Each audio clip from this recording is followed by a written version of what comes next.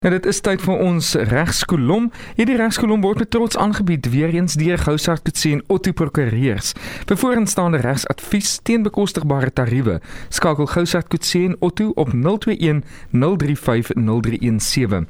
Jy moet net onthou dat Radio Helderberg of Gouchard Coetzee en Otto nie aanspreeklik gehou kan word vir enige skade gely wat voortspruit uit advies gegee in hierdie regskolom program nie. Elke saak moet op sy eie meriete hanteer word. Gouchard Coetzee and Otto is a law firm based in Somerset West, providing legal assistance in family law, evictions, collection of debts and arrear levies, litigation, contracts, wills and estates, property transfers, labour law and most other legal fields at affordable rates. For more information, visit gcolaw.co.za or phone 021 035 0317 to schedule an appointment. Nee, is aangeskakel op Radio Helderberg en ons verwelkom weer vir Ian Coetzee. Goeiemôre, hoe gaan dit? Hallo Dani, goed te julle. Baie goed, dankie. Kan nie kla nie. Okay, so Ian, vanoggend baie interessant. Ons gesels oor die CSOS, die Community Schemes Ombud Service. Nou, ek wil vir jou eers afskop om te vra, wat presies is dit? Ja, Dani, CSOS was geskep deur die Community Schemes Ombud Services Act, wat wet 9 van 2011 is, en dit was geskep as 'n liggaam vir die alternatiewe dispuutresolusie en spesifiek administratiewe dispute, vir alle tipe gemeenskapsskemas wat nou jou huishoudensverenigings, sectional titles insluit.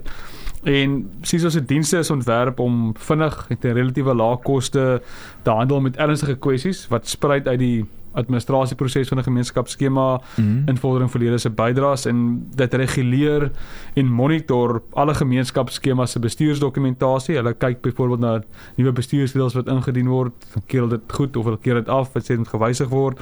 Hulle voorsien opleiding en ook 'n verbruikersbewusmaking rondom hulle regte en verpligtinge. En hulle het op hierdie stadium kantore in Sandton, Kaapstad en Durban.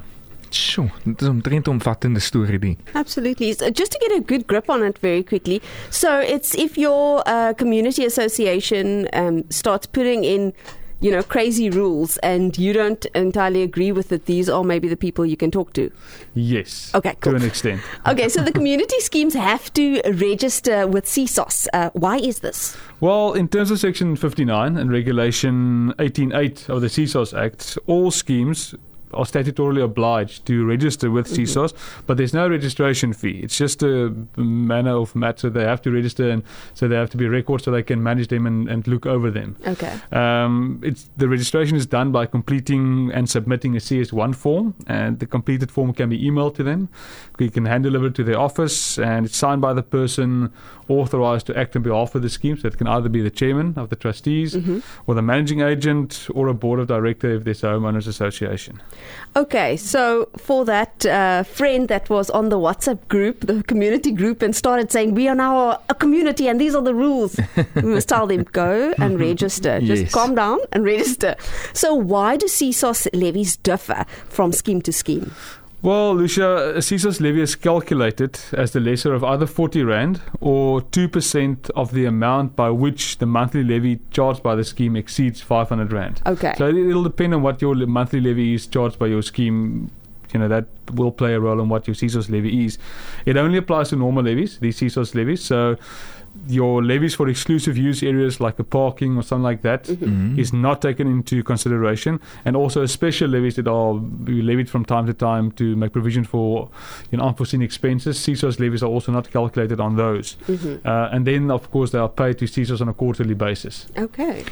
Ian, nou sê vir voorbeeld, nou ek bly in 'n gemeenskapsskema. En ek het 'n dispuut met iemand anders, of sê nou maar jou beheerliggaam wat dit hardloop. Moet ek die dispuut CSOS toe vat, of hoe maak ek? Dani, kyk, die registrasie van 'n skema by CSOS is verpligtend, soos ek nou gesê het. Maar CSOS se dispuutoplossingsdiens is 'n alternatief vir regsprosesse. Artikel 38.1 van die CSOS wet stipuleer dat any person may make an application. So daar het sien ons dat dis nie, it's not must, it's may. So dit, maar CSOS is 'n alternatief. Litigasie is gewoonlik lank, redelik kompleks, dit raak duur, so dis nie altyd toeganklik vir almal nie. So dis hoekom hierdie alternatiewe dispuutoplossings geskep is om 'n eenvoudiger, goedkoper en vinniger metode te plaas daar of te sit daar vir mense om te gebruik. En CISOs byvoorbeeld los dispute op deur middel van konsiliasie of beregting teen 'n fooi van R50 en R100 onderskeidelik. Jy weet, so dis baie goedkoper. Dit staan egter elkeen vry om te besluit watter forum hulle gaan gebruik, CISOs of die hof. Hou net in gedagte dat as jy reeds regstappe geneem het, 'n dag voordat jy hof toe gegaan het, dan gaan CISOs nie sommer agterna so 'n saak aanhoor nie. Okay. Ja. Okay. And can CISOs be asked to resolve any disputes between members and a scheme? Well, Lucia, it's not any dispute. Section 39 sets out 7 categories of disputes that it can adjudicate on. In short, it has to do with financial issues, behavioral issues, scheme governance, meetings and resolutions, management services, physical works, and then there's the catch-all phrase of general and other that they use. Okay, just to make it a little bit so that we can really see what our situation is, can you give us some examples? Sure. So you can ask for an order requiring an association to either take out insurance on the buildings or to increase it. You can ask for an order to declare that the contribution or a levy that was declared by the management or the body corporate was incorrect or it's unreasonable, and you want the levy to be adjusted.